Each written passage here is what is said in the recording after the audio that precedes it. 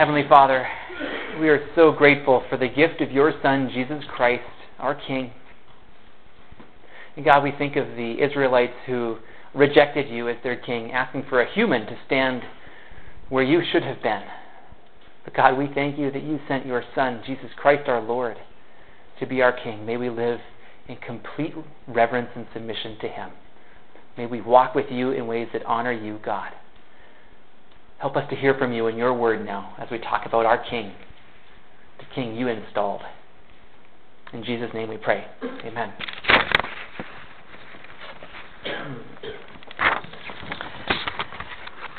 So, we have been doing a sermon series through the book of Psalms, and I want to transition now into a sermon series in which we're going to look at Christmas.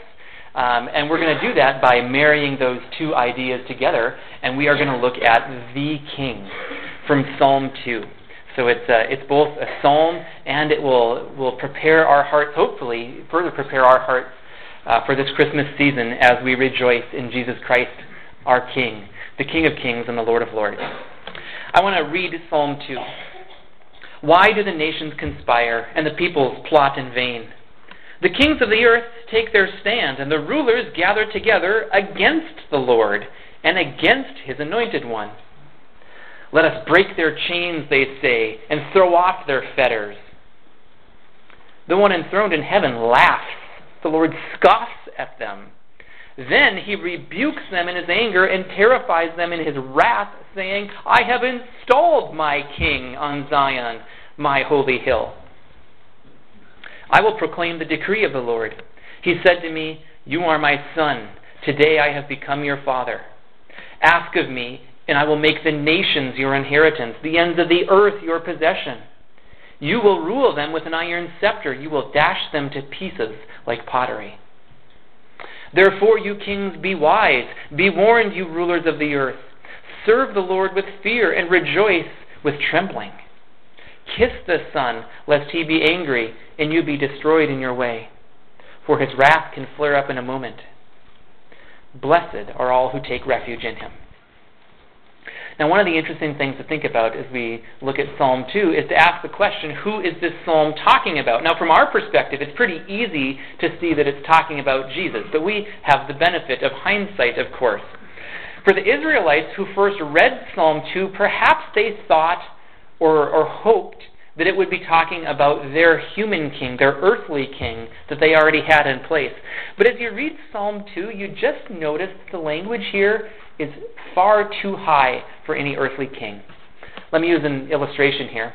If I were to tell you about the greatest basketball player in the world, somebody who can do it all, he can score from inside, he can score from outside, he can dribble, he can shoot, he can pass, he can guard anybody on the floor, and nobody can guard him, you would not expect to find that player playing regularly at noon ball at the YMCA.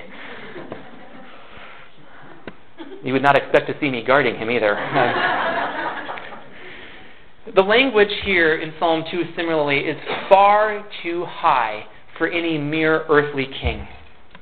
This psalm builds on some of the Old Testament prophecies that we've already seen, so it adds some more color to who the coming Messiah would be. But then there's one other really interesting thing that's going on in this psalm. There's rebellion against that king.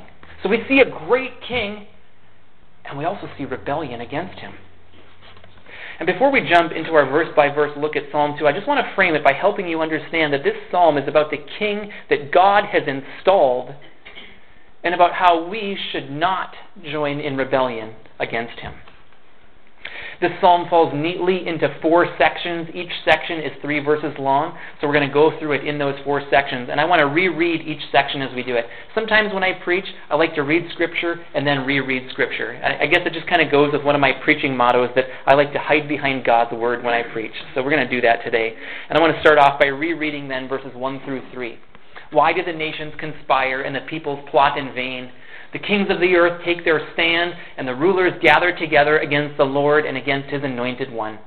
Let us break their chains, they say, and throw off their fetters. So here's where we see this rebellion. It almost sounds like a coup attempt. The people gather together and they conspire against the king. You can see it happening maybe in a dark room somewhere. Maybe they're smoking cigars. I don't know. But let me just point out to you that this is very normal human behavior. And the reason I say that is because we all have an authority problem. Every single one of us. Let's think about our authority problem for a moment. We often bristle against people in charge. Let's start off by, kids, I'm going to pick on you first, okay? We're going to pick on the adults later. But kids, God has told you to obey your parents. Do you always do that? Do you kids always perfectly obey everything that your parents tell you? Or you think about it at school as well. Your teacher gives you an assignment. Do you always do it to the best of your ability to honor your teacher and to honor your Lord? Now, I remember being a kid, and I remember not doing those things the way that I should have. But this isn't just for kids, right? It's for us adults as well. One way that we could think about it is think about your boss. And maybe you have a great relationship with your boss, but maybe sometimes he or she asks you to do something and you don't agree with them on how urgent it is. And they might remind you how urgent it is, and it might want to make you do it even less than you wanted to do it before. There's lots of other examples we could give. We could talk about our poor attitude towards law enforcement. We could talk about the way we treat referees. And just think about referees for a moment. Do they come into the games wanting to make it go poorly for us? No, but isn't that how we view them sometimes? They have a position of authority, and we despise it sometimes. There's so many other examples of this in which we humans do not respect our authorities. And do you ever wonder where that comes from? It all stems from our disobedience toward God. It started with Adam and Eve in the Garden of Eden. And ever since then, we humans have been rebelling against authority as part of our rebellion against God. So whether it's outright rebellion against God, the people who would say that they hate Him, or whether it's our passive-aggressive, we don't exactly always want to do what He says that we should do, and we don't always want to treat people with the respect that they deserve, that God tells us that we should give to them. You see, we like to set our own course in life, and all too often that means for us that we like to pretend that we are in charge. That's one of the things that I like to remind you of repeatedly here, because I like to remind myself, and it's good for all of us to remember, that we kind of like to think that we are the king or the queen of our own life. And just like in verse 3, we might feel like God has placed chains or fetters on us, and that we want to break free. And as I was looking at verse 3 this week, my thought was this: really? Do we really think that God has chained us? That God's purpose in our lives is to keep us down, to squash our fun? And do we really think that if we were to get free of His rule in our lives, that it would lead to satisfaction? The Bible is very clear, and we see evidence of it all around us, that if we try to get free of God's control, we become slaves to sin, and it does not lead to anything of lasting value. Yet it's human nature for us to want to do that. I'm not saying it's right for us to do that. I'm saying that it's human nature for us to want to rebel, even to rebel against God and His ways. And look specifically who this rebellion is against. In verse 2 it says, against His Anointed One. That phrase, Anointed One, comes from a Hebrew word that sounds like the word Messiah. It's from where we get our word Messiah, which also means Christ. In the Old Testament, the Anointed One referred to the one God had installed as a leader, and it came specifically to refer to the one God promised that He would send, to the Messiah, to Jesus Christ, His Son. So obviously then again here, we're talking about not just a king, but the king. That's why my sermon title is The King. This is about Jesus Christ. And on that note, I want to fast forward to the New Testament. Psalm 2 is quoted or mentioned a lot of places in the New Testament. And one of the ways it's quoted is in Acts 4:27 through 28. So this is not long after Jesus' crucifixion. And the apostles are sharing the Word of God, and a couple of them get arrested and put in jail. And then they get released, and as they have a kind of quiet moment to themselves to think about what's going on, they remember what Psalm 2 said, and they actually quote Psalm 2, where the kings of the earth take their stand and the rulers gather together against the Lord. The persecution that they were facing, they knew that it was persecution against God and against His Anointed One, Jesus Christ. A similar persecution, although not nearly as bad, is what happened to Jesus when they nailed Him on the cross. So Jesus was killed by rebels. And when you think about it, every single act of our sin is an act of rebellion against God. Yet Jesus came to die for the very rebels who rebelled against Him. Now that's amazing love right there. He died for the very people in rebellion against Him. Now again, it's human nature for us to be in rebellion against authority. But as we go on from here in Psalm 2, let's recognize that's not where we should be. Not in rebellion. So I want to read now verses 4 through 6. The one enthroned in heaven laughs. The Lord scoffs at them. Then He rebukes them in His anger and terrifies them in His wrath, saying, I have installed my king on Zion, my holy hill. How does God respond to all this rebellion? Well, His first reaction is to laugh at the people in rebellion. And I just always think this is kind of funny. Let me use an illustration here. It's like parents, let's say you're disciplining your child and nothing else has worked, so you finally decide you're going to send your kid to bed early, and it's just night time. Maybe it's like 2 hours before bedtime, but sorry kid, you're done. Get your pajamas on, we're turning off the light, you're done. And the kid says to you, fine, I'll put my pajamas on, I'll go to bed, you can turn the light off, but I'm just going to lay here awake all night long. And we parents are like, go ahead. I don't think so. God knows that any rebellion against Him is futile. It cannot succeed. But then we also see the serious nature of this rebellion against God in verse 5, where it talks about His anger and His wrath. There is judgment for those who rebel against God. And this is one of the best reasons that we shouldn't rebel against God, is because God is very clear that there is a day set aside in which God will judge everyone who has ever walked the face of this earth. And we do not want to be on the wrong side of that judgment. So in light of that fact, we shouldn't join in with the rebels now. And then I love verse 6, where God says that He has installed His king. He has installed His king. The people that have spoken in Psalm 2, they don't want to be under the control of God. Nevertheless, God has installed His king. Now, this reminds me of what I call one of the most important passages in the Old Testament. In fact, I'll be willing to give out candy bars if anybody can tell me. There's 2 places in the Old Testament. Josh, you can't answer it. Sorry.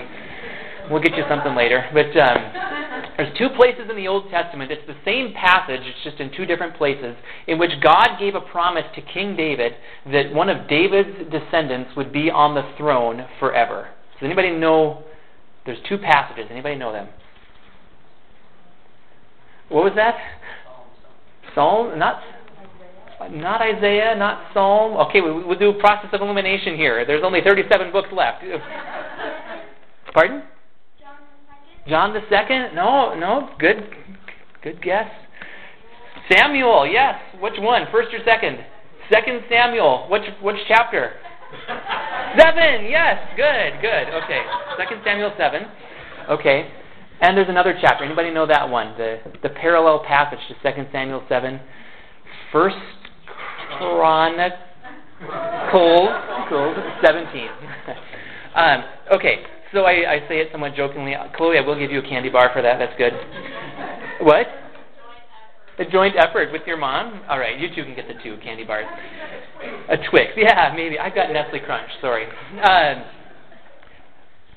Really, though, those are passages in the Old Testament you should know. Okay? So either 2 Samuel 7 or 1 Chronicles 17, so important as we look at God's unfolding plan of what He would do to bring His king to the throne.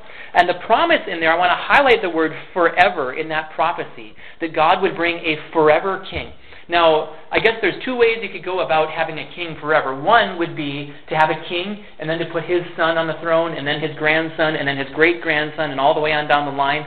But that's not the way that God chose to do it. Instead, God chose to do it by placing one descendant on the throne who would live forever and therefore reign forever. So that's who we're talking about here in Psalm 2 when it talks about God installing his king. It's the forever king that had already been prophesied in 2 Samuel 7 and 1 Chronicles 17. So we know that God has installed Jesus as the forever king. And near the end of the Bible in Revelation, we see that Jesus is called King of Kings and Lord of Lords. So getting back to Psalm 2, you can see the foolishness of rebelling against that kind of a king. Again, in our rebellion, we pretend to be the king or the queen of our own lives. May we not persist in that rebellion. So let's move on to the third section now, verses 7 through 9. I will proclaim the decree of the Lord. He said to me, you are my son. Today I have become your father. Ask of me, and I will make the nations your inheritance, the ends of the earth your possession. You will rule them with an iron scepter. You will dash them to pieces like pottery. So we're learning what kind of king Jesus would be. Now, let's start with verse 7. And that verse is theologically loaded. So let's do a little bit of theology here. What does it mean when God says, you are my son, today I have become your father? I don't think that this verse is talking about Jesus coming into existence, because standard Christian theology states that Jesus has always existed as part of the Trinity. God the Father, God the Son, and God the Holy Spirit have always existed in a loving and perfect unity. So I don't think that we should look at verse 7 and picture it as a time when Jesus was given birth in eternity past. I think that this is talking more about the kind of relationship that Jesus and God the Father have always had. They have always existed in a father-son relationship, with the one difference being that Jesus was never brought about in that sense of being born like we thought. Obviously, he was born 2,000 years ago when he was born on earth, but I think what this verse 7 here talks about is the eternal relationship that God the Father and God the Son have always had. Always a father-son relationship. So when the word today might be a little confusing in there then, where it says, today I have become your father. Theologians call this the eternal generation of the Son. Okay? There's your theology phrase to impress people today. The eternal generation of the Son, meaning that Jesus has eternally existed within a relationship in which it can be described as a father-son relationship, even though he was never born of the Father in the sense that we think of a father a father bearing a son. Fathers don't give birth. I get that. Okay. So this verse is also, I mentioned Psalm 2 shows up a lot of times in the New Testament. This verse shows up 3 times in the New Testament to show that special relationship between God the Father and God the Son. Since Jesus is the Son of God, it is important for us to recognize him as our King and not to rebel against him. So our rebellion against the King would be rebellion against God. It does not please the Father for us to rebel against the Son. Now that should be obvious.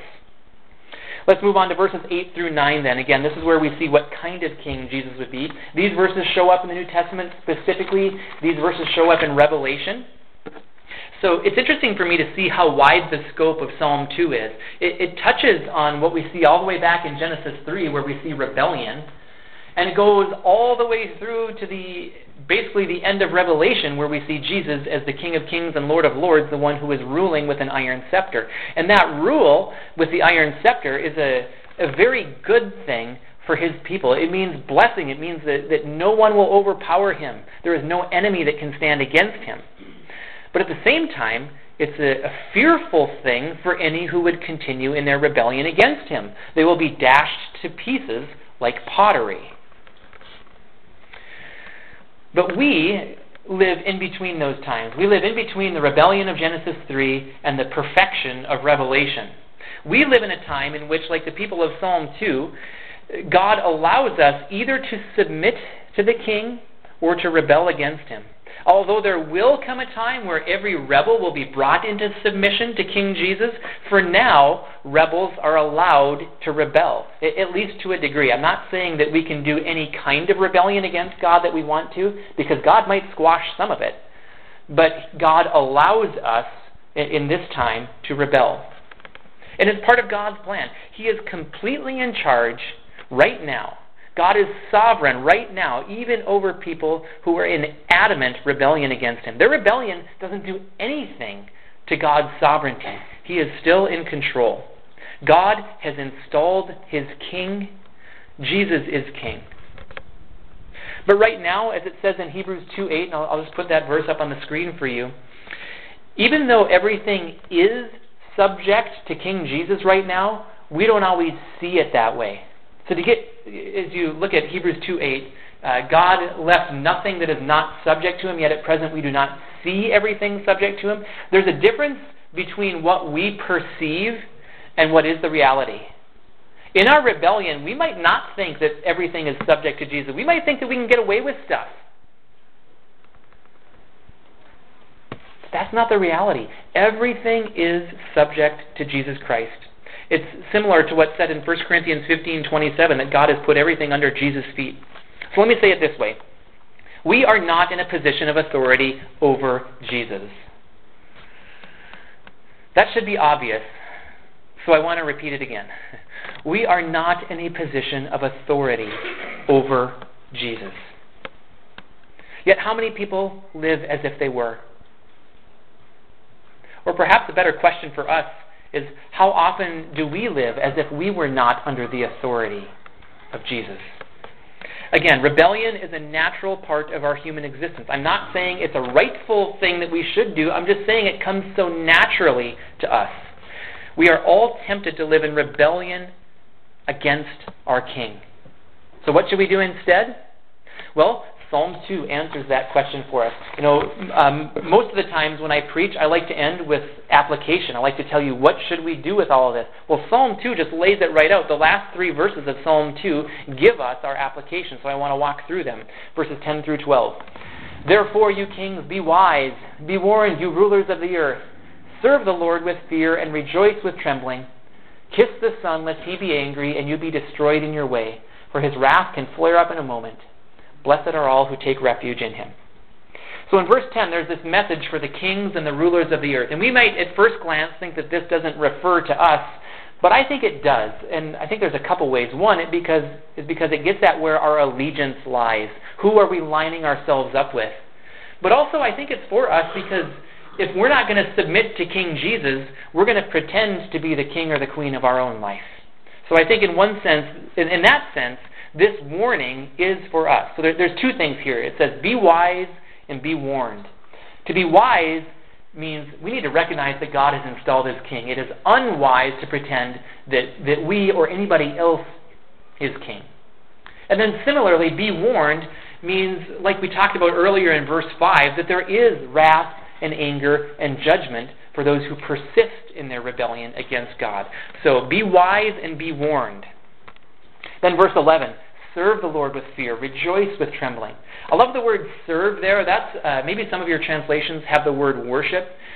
In the Old Testament, when this word shows up, sometimes it's hard to tell whether it means serve or worship because the ideas are so closely connected together. Here's one of the ways I like to say it. We can serve the Lord by worshiping him, and we can worship the Lord by serving him. Now, this is kind of a cool thought to me. Some of you are maybe more drawn to the idea of service than to worship. So we get this picture in our mind. Service is doing things like with our hands and feet, and worship is like praising God with our mouths. Some of you might be more drawn to serve the Lord. And what I would like to say to you is, lead us in that. Show us how to serve. Teach us how to serve. Serve by example and help us to learn how to be better servants, because as we serve together, we will worship the Lord. And maybe some of us are weaker in that area, and those of you that are drawn to service can lead us in that area. I think I could, I'll just speak for myself here, that I want those of you that have gifts of service to lead us in the area of service. Teach us how to serve others. But then the flip side is true as well. Some of you might be more drawn to this idea of worshiping God, of praising him, of rejoicing in him as our king. And what I would say to you is, lead us in that. Teach us how to worship God, because as we worship God with our mouths like that, we're offering service to him. We are giving him praise and glory. So God has wired us each a little bit differently. He's given us different gifts. Let's use those gifts together to serve, to worship, to rejoice together. But then isn't it interesting in verse 11 that we also see these ideas of fear and trembling? How does fear and trembling play into this? Sometimes people like to say, oh, no, it doesn't mean fear, it just means reverence. And you know what? It does mean fear. And one of the ways we know it, there's lots of ways we know it, but one of the ways we see it here is in the second part of the verse, it says trembling. And do you know what trembling means? It means trembling. So, fear and trembling, we are to carry around with us a healthy fear of God. And I think what that means is that we should recognize who He is, His holiness, His perfection, in such a way that we would not want to do anything that would put us on the wrong side of Him. Now, yes, Romans 8:1 still applies. There is no condemnation for those who are in Christ Jesus. So those of us who know Jesus as our Savior and Lord and who are walking with Him, we don't have to fear eternal judgment. We don't have to live in dread of that. But we should carry around with us this fear of God that helps us to recognize that there is wrath and anger for those who live in rebellion against Him, and we don't want to side with those rebels. So as we serve and worship God, we also carry around this holy fear of who He is. It helps us to serve Him rightly. And again, the way I like to say that is that I don't want to do anything that would put me on the wrong side of God.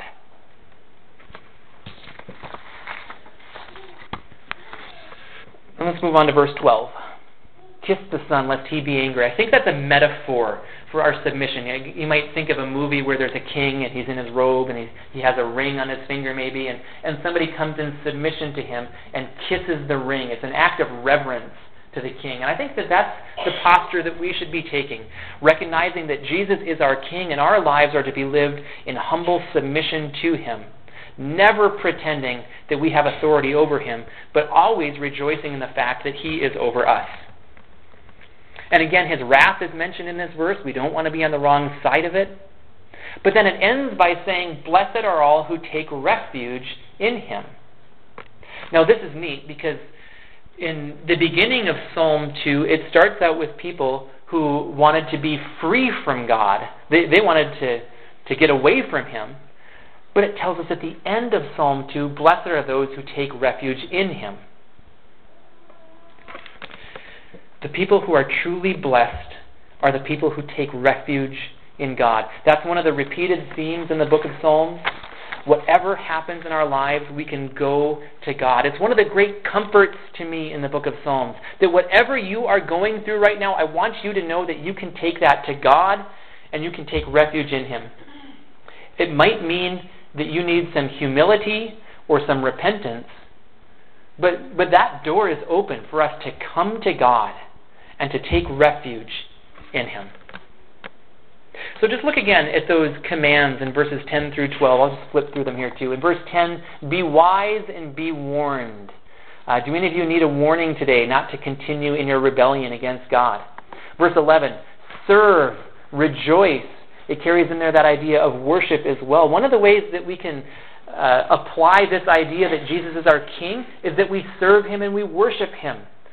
Maybe for some of you that's the takeaway from today's sermon, is that you need to rejoice more in King Jesus. And then in verse 12, we've got that idea again of kissing the Son, living in submission to Him, and then also taking refuge in Him. Maybe some of you just need to cry out to God, like it says so many times in the Psalms, and He is willing to hear those who come to Him. So here's my big idea for the sermon as we wrap up. We have a King. It's not you. And it's not me either, believe me, I know that. God has set up our King, Jesus Christ, and we should not rebel against Him. We should show our allegiance to Him. Now, like I said at the beginning, we all have an authority problem, but let me say this to you from my heart. I'm glad that Jesus is King. I am glad that He is King and that I'm not.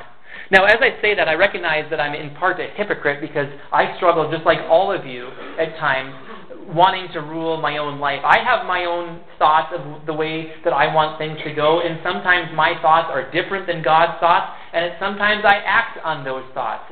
So I'm no better than any of you in that. But I also want to stand before you right now and make the commitment that probably many of you want to make in your hearts right now, to say to the Lord Jesus again, you are my King. And I know that my life goes better when I live it in submission to King Jesus. We're all tempted to try to live our life the way that we would want to live it, but I think we all know that that life will not lead to more satisfaction than the life lived in submission to King Jesus. So how is your submission to King Jesus right now? Is there any rebellion in your life? One of the things I love about the Psalms is the Psalms teach us, if we're in rebellion, go to God in confession and repentance. He will cleanse, He will restore. We can cry out like King David and say, cast me not away from your presence. Renew in me a right heart. Renew within me a right heart. You see, we're either going to live in submission to King Jesus or in rebellion against Him. It's either going to lead to anger and wrath or to blessing as we take refuge in Him. Let's not be on the wrong side of this. The people of this world are in non-stop rebellion against King Jesus. There are constant coup attempts against King Jesus. And if we're not careful, we can be swayed by their line of thinking. That's why we constantly need to be reminded that Jesus is King. We have a King, it's not you. Now again, like it says in Hebrews 2, we don't always see it this way. A big part of our faith means that we wait for that day when it will be plain to see for everybody that Jesus is King and that no rebellion against Him can stand. We wait for that by faith. We're told that Jesus is King. We're told that there will be eternal blessings for His followers. We're told that one day He will take care of all evil and make everything new. We wait in faith for that to happen, trusting that Jesus is King and that His way is best. Please know that God is faithful to keep His promises. Even if it doesn't feel like it to us, Jesus is in charge. He is sovereign. Let's live in submission to Him. Let's rejoice in Him. Let's follow Him all the days of our lives. Would you pray with me? Heavenly Father, we are grateful that You have installed Your King, our King Jesus, King of kings and Lord of lords. May we live our lives in complete submission to Him, joyfully recognizing that You have installed Him as King. So help us to be people who are wise and warned. Help us to be people who serve and rejoice and worship. Help us to submit to the King and to take refuge in You. God, we come before You and we recognize that our best life is the life in which we joyfully recognize Jesus Christ as our King. Help us to live like that. In Jesus' name we pray. Amen.